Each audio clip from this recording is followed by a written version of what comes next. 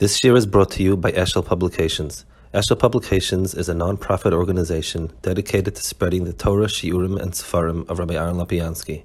For sponsorships or more information, visit eshelpublications.com. Outside of the realm of Torah, then that's going to be Moshe for you, and you're going to start getting refused from something outside of Torah. So, the fact that I can see that you're doing Matzliach from your parnasa is something that gives me concern. So, obviously, that's for people who are leaving the Medrash, that's kind of a sobering thought, because on one hand, no one wants to, whatever a person is doing, they want to be successful at it, and to have a thought of leaving the Medrash and being, second rate or third rate or schlepping along whatever you're doing is not very inspiring. But on the other hand, for someone is saying, if you're being Matzliach, then there's a serious problem. So obviously there's that sounds like a catch-22. So I'm sure there's more nuance to be added into the point that you're making. Maybe Rosh Yeshiva could elaborate on that. And it's also actually I knew a person who did like somebody was Matzliach whatever he's doing. That was it. He didn't like Lo Yitzchak things. That I show you. So I guess let me use an analogy. Imagine there's a person, if you like your family, your parents, your children, everyone likes a special Ava Kiba. There are people who really have nothing to do with the world around. Just that's their nature. They have a hard time forming relationships. So with the wife and kids, parents and kids, they have this, and other people they don't have. There are people who are very, very engaged with people outside. They just have a personality that it clicks well. But everyone understands that even though he's so friendly and so on, but there's a very different sense about your kids and about the other people. The same thing, a person should be matzliach whatever he does. All of all the brachas of Kodesh is that you matzliach whatever you do. But the difference between feeling that you're successful as a banker, as a lawyer, whatever, or feeling successful as a yid should be very big. It should touch a whole different part of a person. It's like let's give him a dogma. If you're asked by your parents to clean up the house, organize it, and so on, so you feel good if you do it well. It's making them happy. But you don't walk around afterwards all day long feeling, the way I put the house together, the way I cleaned was worrying. It's the Nachzorach is very specific. It's a job I needed to do. I did it very nicely. My parents were very happy with it. Shalom Yisrael. So it means it shouldn't transition to becoming the person's sense of life. This is what I am. Once had a very interesting, something to learn from people. There's a fellow who has a store next to me, Yeshiva, a dry goods store, Weiss. I don't know if any of you learned the mirror. I don't know if any of you noticed it. It's on a whole Rappaport. It's as big as this room. You know where it is? Clothing. Yeah. So he has 2 of each kind, of 3 or 4 kinds. So basically, it's actually a very, very successful store. He always has good things, cheap, that he does receipts.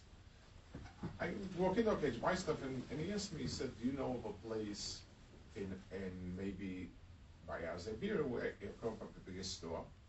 And he was debating, he could have opened up a much bigger store and done well, but he was debating. He had a sister-in-law who lived there, a brother lived there, a sister-in-law, she had some clothing she sold, maybe she didn't feel bad. He was going back and forth, whatever it is.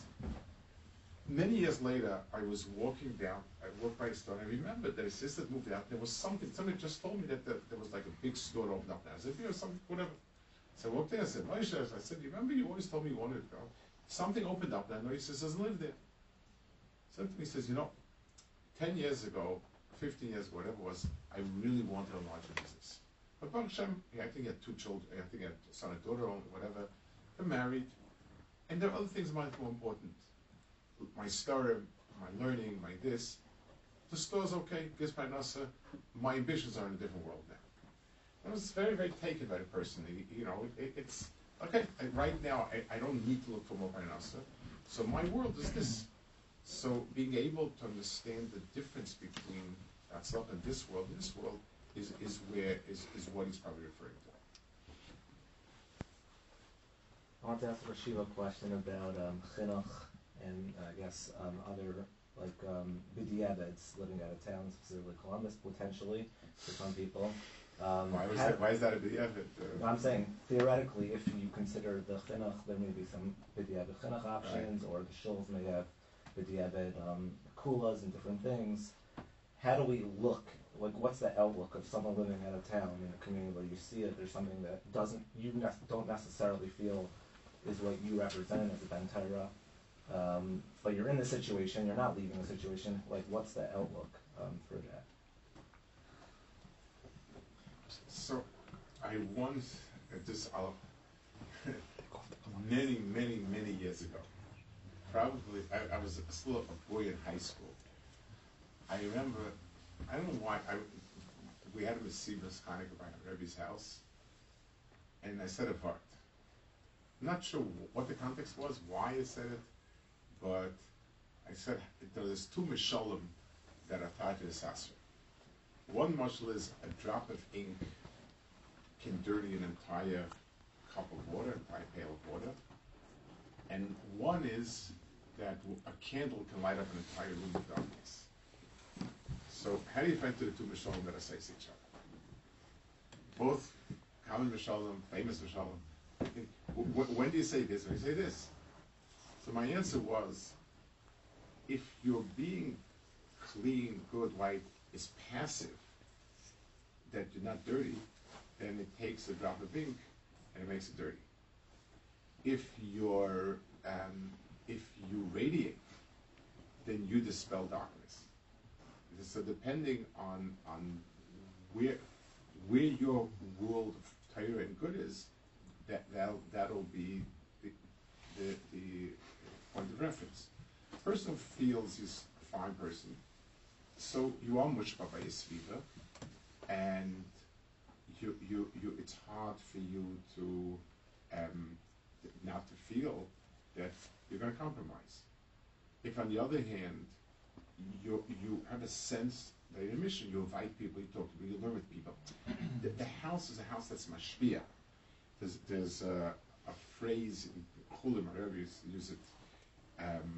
It speaks about the tzaver, whether or not the sakin is balei adam or not. So the problem is, since the tzaver is rotech, since the sakin is rotech, would the tzaver be balei? So it says, Eide the turret lemiflet loibali. Since the tzaver is busy pouring dam out, it doesn't absorb. It's either or. So that'll be the same thing. A person who is a mashpia, and that's his mitzias, then it affects the children are growing up not I want to be like them, but we want to be mashpia, and that is that's good. That's positive. If not, then you're affected by everything around you. They have to think about it.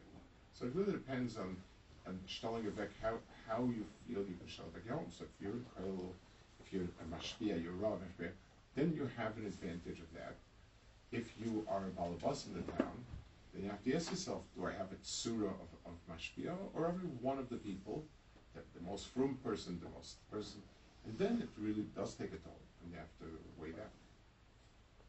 And there are, I grew up, I don't know if Lower Side was the city or not, but it was Manhattan.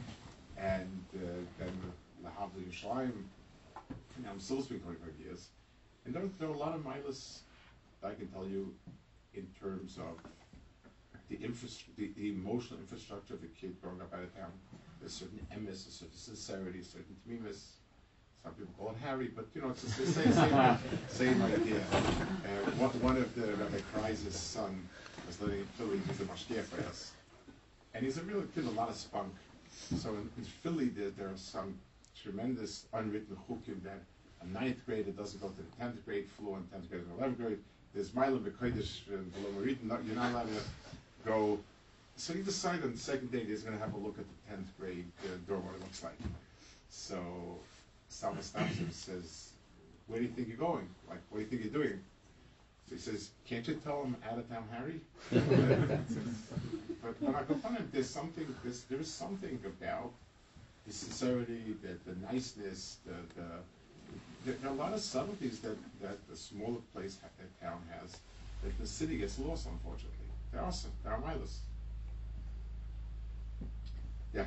Like Rebbe was telling the story before about, like, he had a Talmud who maybe wasn't the strongest guy in yeshiva, but he got to work, he was like the chief rabbi. So like when you're coming to a place, obviously when we're in your yeshiva, you try to set a certain standard for yourself as a Ben Torah. Like when you come to a place like Columbus, so whether you're a level 7 Ben Torah or level 5 Ben Torah, you're still the chief rabbi. So how do you like mechaz yourself to kind of hold yourself to that higher standard and hopefully maybe even grow? So if a person, the more a person, people may not know the difference between somebody who's learning Gemara, Gemara Taisis with Ksais, or Gemara with Ksais with Peh. They might not have the ability, but they can look at a person and see something about a person. Whatever qualities you have, even though people might not be able to identify it, there's a feel and there's a sense of it. That's like a Leila Evil. People sense it.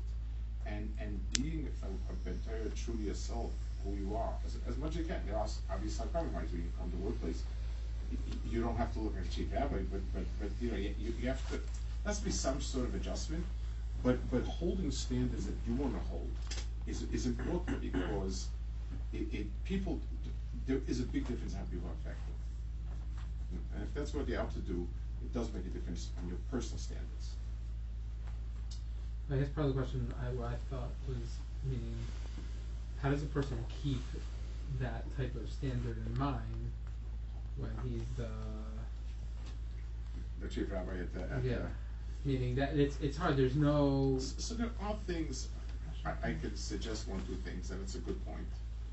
And one is, Rebbe Chanan had arguably the only high school level yeshiva in Europe.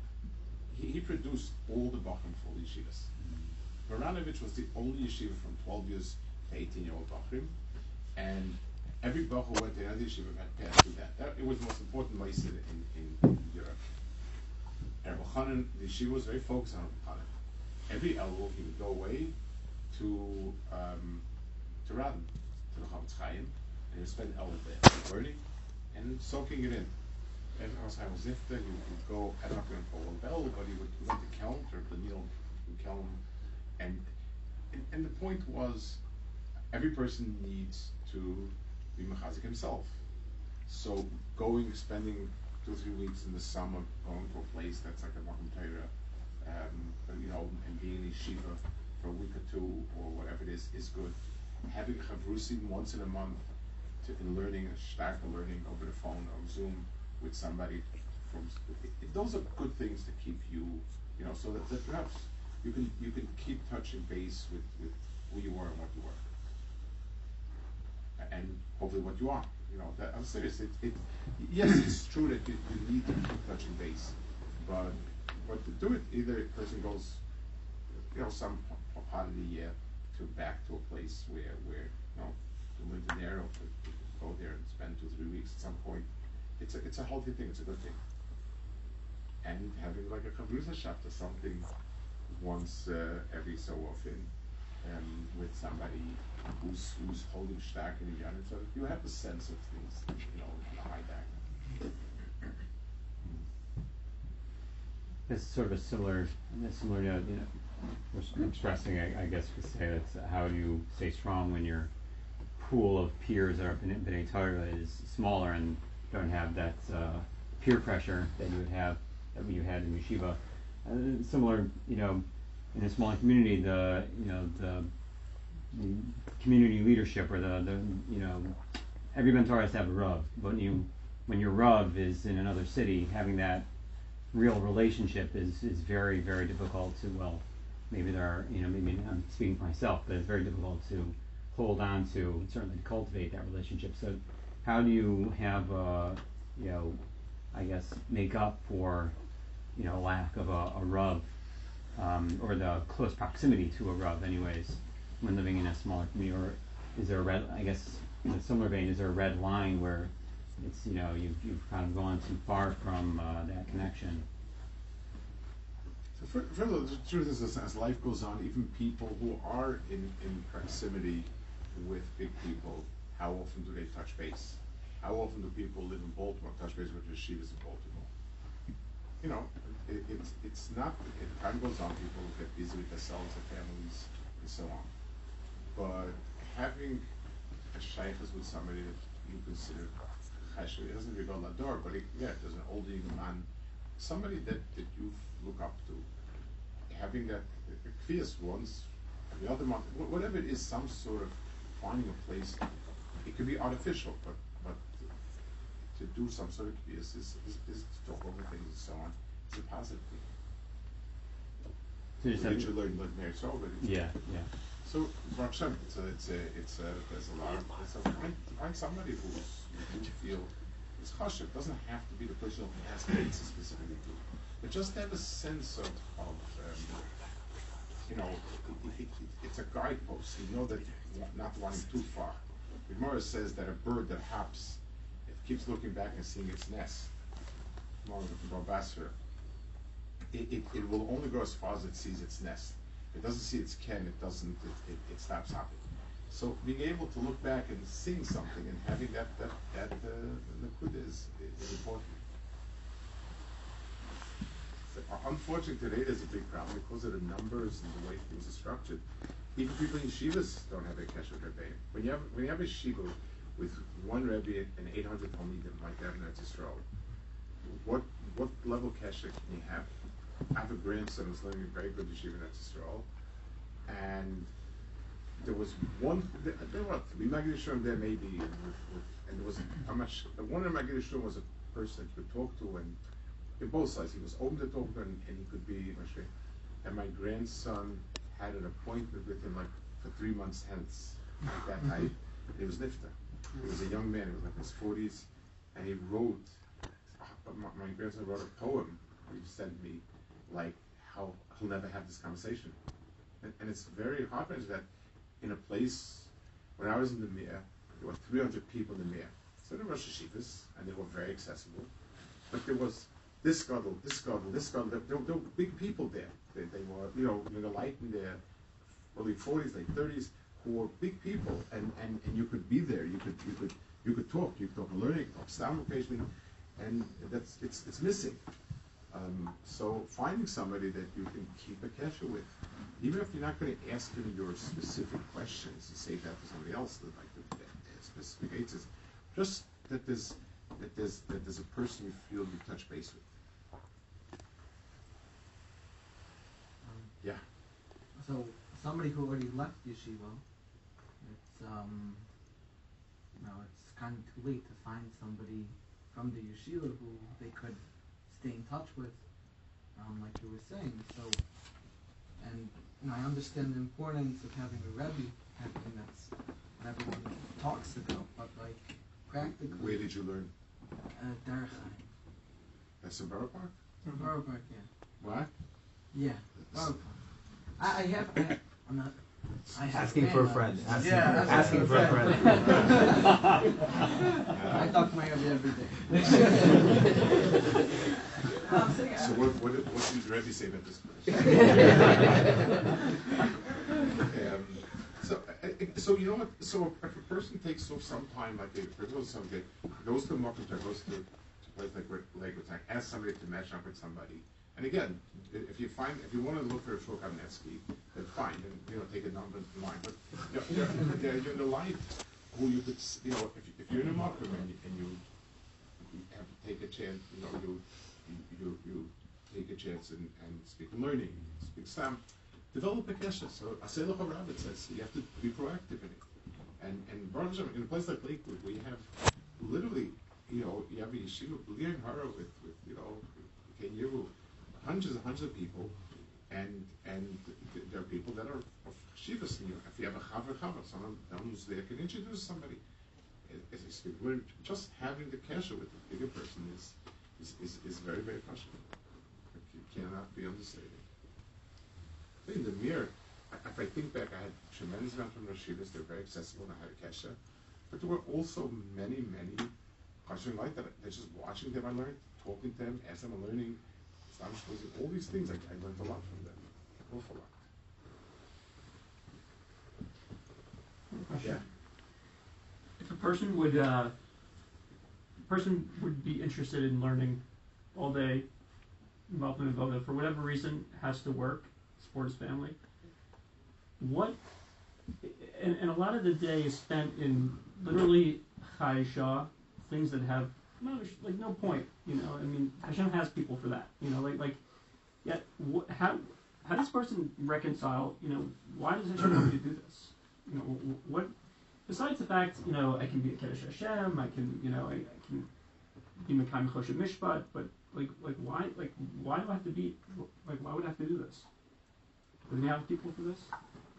So, there are two questions in life, one of whom we need to struggle to find an answer, one of whom is counterproductive to struggle to find an answer. What is a question we just struggle with? What am I supposed to do? That's a question that Krish Baruch gives to struggle with life. Why he gave it to us, I don't know. I want to tell you, I had sometimes you have a scene that leaves you like you can't believe the scene. A few years ago, back 5-6 years ago, it was Purim. Towards the end of the Suda, everybody was high. Baruch Hashem, kids in Yeshiva don't become drunk, but they become high, and people kind of. So a boy sits down next to me. This boy he's a Mitsuyan Godlad Mike. Mitsuyan, real Mitsuyan. He's like a prize talent. Comes from an extraordinarily difficult family situation. Extraordinary, really. And he never spoken back. There was somebody else that he had this kesher with at the yeshiva that he spoke to, and that was fine. This person was there for him. I never had this point but he was high enough. He sits down next to me, and he says, why did Hashem do this to me? Why did everybody else have a normal, happy home, and I have Gehenna and this and that, and on and on and on and on? Why can't I be like everybody else and so on? It's like kind of, everybody's high, is kind of talking. It's very.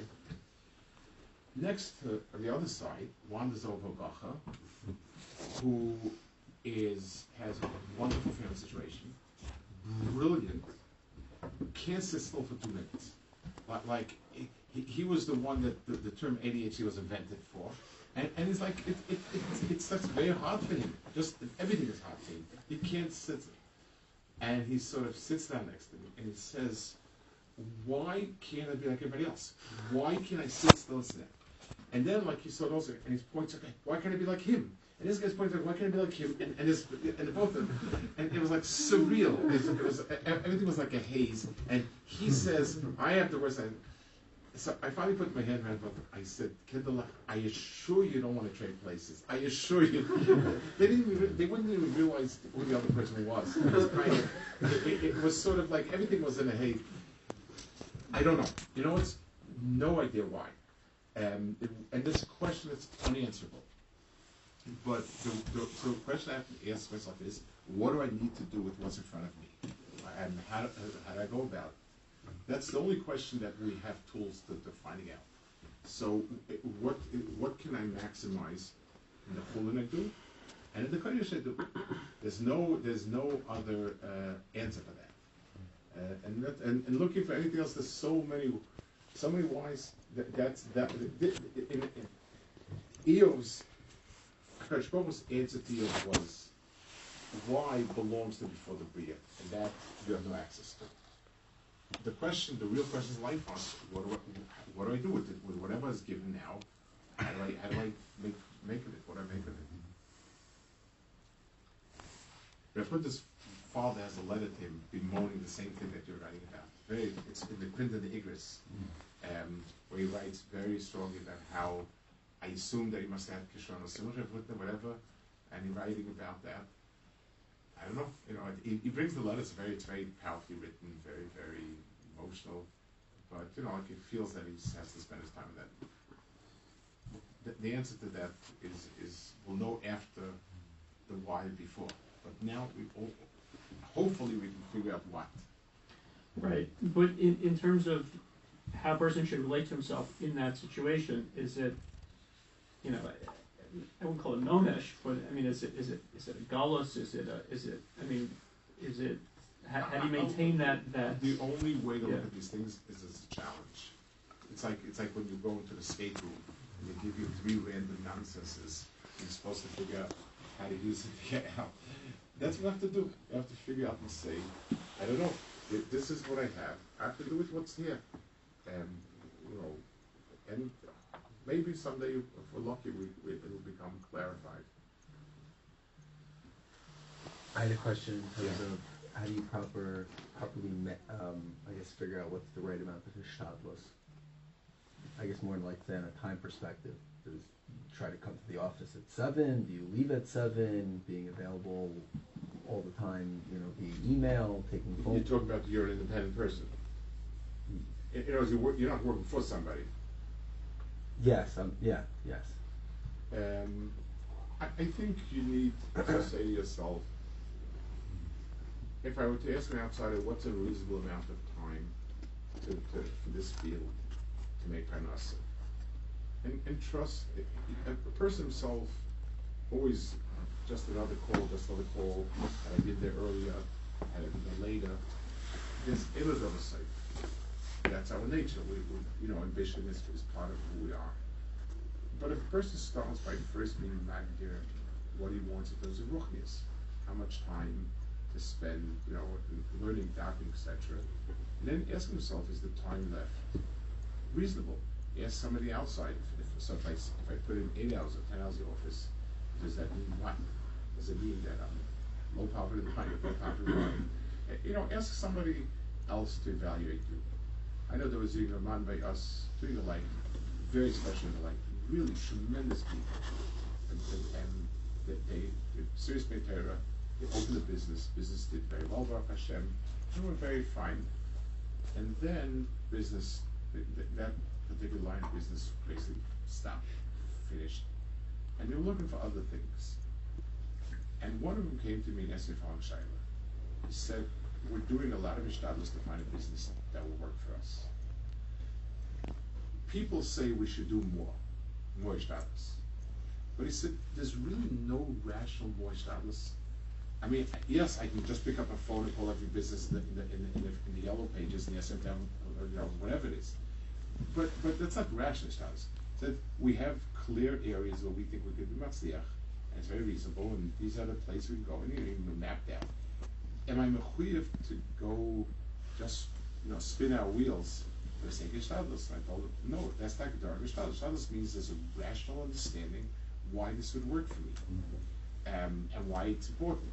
When it starts becoming just screaming and yelling and calling and being busy, that's a chesed bitachon.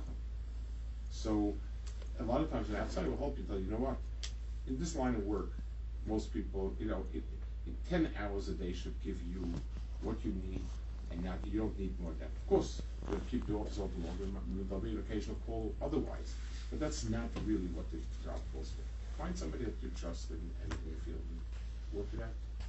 Just a follow-up question on that. I mean, I think that you know we're all very familiar with the high cost from living.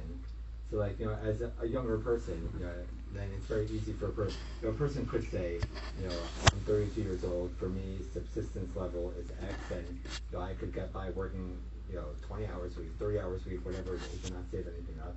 A person could say, let me try putting in 50 hours a week, or whatever the numbers are, because right now my expenses are low, but everyone knows what's on the what's on the horizon. For people with growing families and tuition, and classes, and seminary, et cetera, et cetera, et cetera. So it's as a person, kind of when a person is trying to hishtadlut, that how does that piece play out into hishtadlut? If it's not just a question of what do I need right now, but when I'm trying to planning for the future. So, is it if what you're doing now could later on develop into what you need, reasonably so, but you can expand the business to fit things, then that's a reasonable status. You don't have to go to full market. If there's no possibility, either now or never, I can tell you that Rav Shach told somebody once, fascinating. I had a cousin who his father he's living Kolo in the Beer. His father left him money to live on. He was a wealthy man, his father, and he left him some sort of trust fund, I guess, whatever. He didn't need any money to live off. He didn't need to take money anywhere. But there wasn't enough money there to marry off his kids. That was going to happen. So Eish Torah offered him a job, and under normal circumstances he would have taken it. He would have felt it was a lower than Irish share. He didn't feel that would have given him, a reason to leave Cole. If anything, he felt it was a concern, right? And that was his feeling. But they're paying, and he would need it when he makes chasnas. So he went to his Rav Shach. It's a concern in Shtab. So Shach asked him, "Why you don't plan on marrying them off? like what's the shayla?" Now it could be the difference was because it was an Abbatz's Torah, so it was also Torah. No, it wasn't the level. I don't know what I don't know what the Cheshbon is like. I don't have the full context for it. I actually think that person steigt a lot by teaching. I don't think Rav Shach, maybe Rav Shach had that in mind. I don't know. I can't tell you the sister Torah behind it. But he did say so. If a person's a decent setup, and the guy yoim, it's apiderach hateva, it can expand and so on. So I don't know. So use the time now. If it's something that it's like either you get into it now or you don't make it, then you need to do it. I guess. As Hashem, I guess the expenses will come. Even if they lower the girls' seminaries to $5,000 as per suggestion. Yeah. How do you reconcile things that you say are b'sher with consequences to the actions that you took? So Klal Gadol is, what are you trying to do? If a person is responsible for what he did, then he needs to take responsibility for it. I mean, let's take an example. In the Gemara speaks about, Rashi brings in the sixth parsha, about two people. One person killed somebody b'mezid, b'asra. One killed somebody b'shogeg, and Hashbach was mizamen together. This guy falls on top of this guy. So the person who did it b'shogeg has to go to Golas, their miklat. He can't say, well, it was certain b'sher because this guy, it was a mertzeach on the loose. So I was a Kadosh Baruch Hu's personal shliach. We say that's a Kadosh Baruch Hu's business. As far as you're concerned, you're a mertzeach b'shogeg. It's a pretty serious thing. So the question is, what am I aiming for? If I need to come to grips with it and say, you know what, get used to the fact that you're missing this, we have that definitely we look at it that way. If on the other hand, it's a shadow, what should I do? Then I have to say to myself, I need to be stuck in something I did wrong. So it really depends on what the focus is of where you're going and so on. I have a parasha in Tanakh which brings it out. The parasha says like this: David HaMelech was running away from Avshalom, and Shimon Ger comes along and curses him out. So now David HaMelech, and so Yoav says, if your majesty will excuse me a minute or two, I would like to serve you a sand on a platter. And he says, no, Hashem Amalek Halel, it's Hashem and Hashem and Hashem. Fine, right? Fast forward a bunch of years later, he's dying, and he calls in Shlomo and he says, I have some unfinished business, you've got to make sure Shimon Ger gets killed. Now, it might also be the opposite, because when the guy is coming at us, we would say, we would kill the guy. 20 years later, when we're holding at the end, we'd forgive the person, that's that. What's the logic? The answer is, then it was negea, his own personal feelings, and his feeling of being hurt by him and so on, and he understood it as ashkacha, this whole Meiser Avshalom is an einish, and this is part of it. Hashem Amalek Halel. As regards my feeling, that's it. But then, when he was dying, it wasn't about his feelings.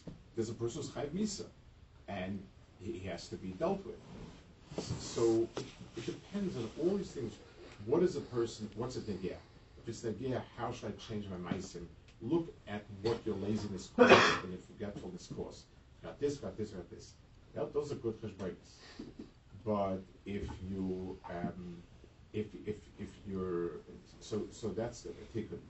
But if it's just, you're just eating yourself up to something that happened and it's not going to get anything, it weakens you. It doesn't help you. So a person needs to look at it to say, l'mayin afgiving. That's the big question. Okay.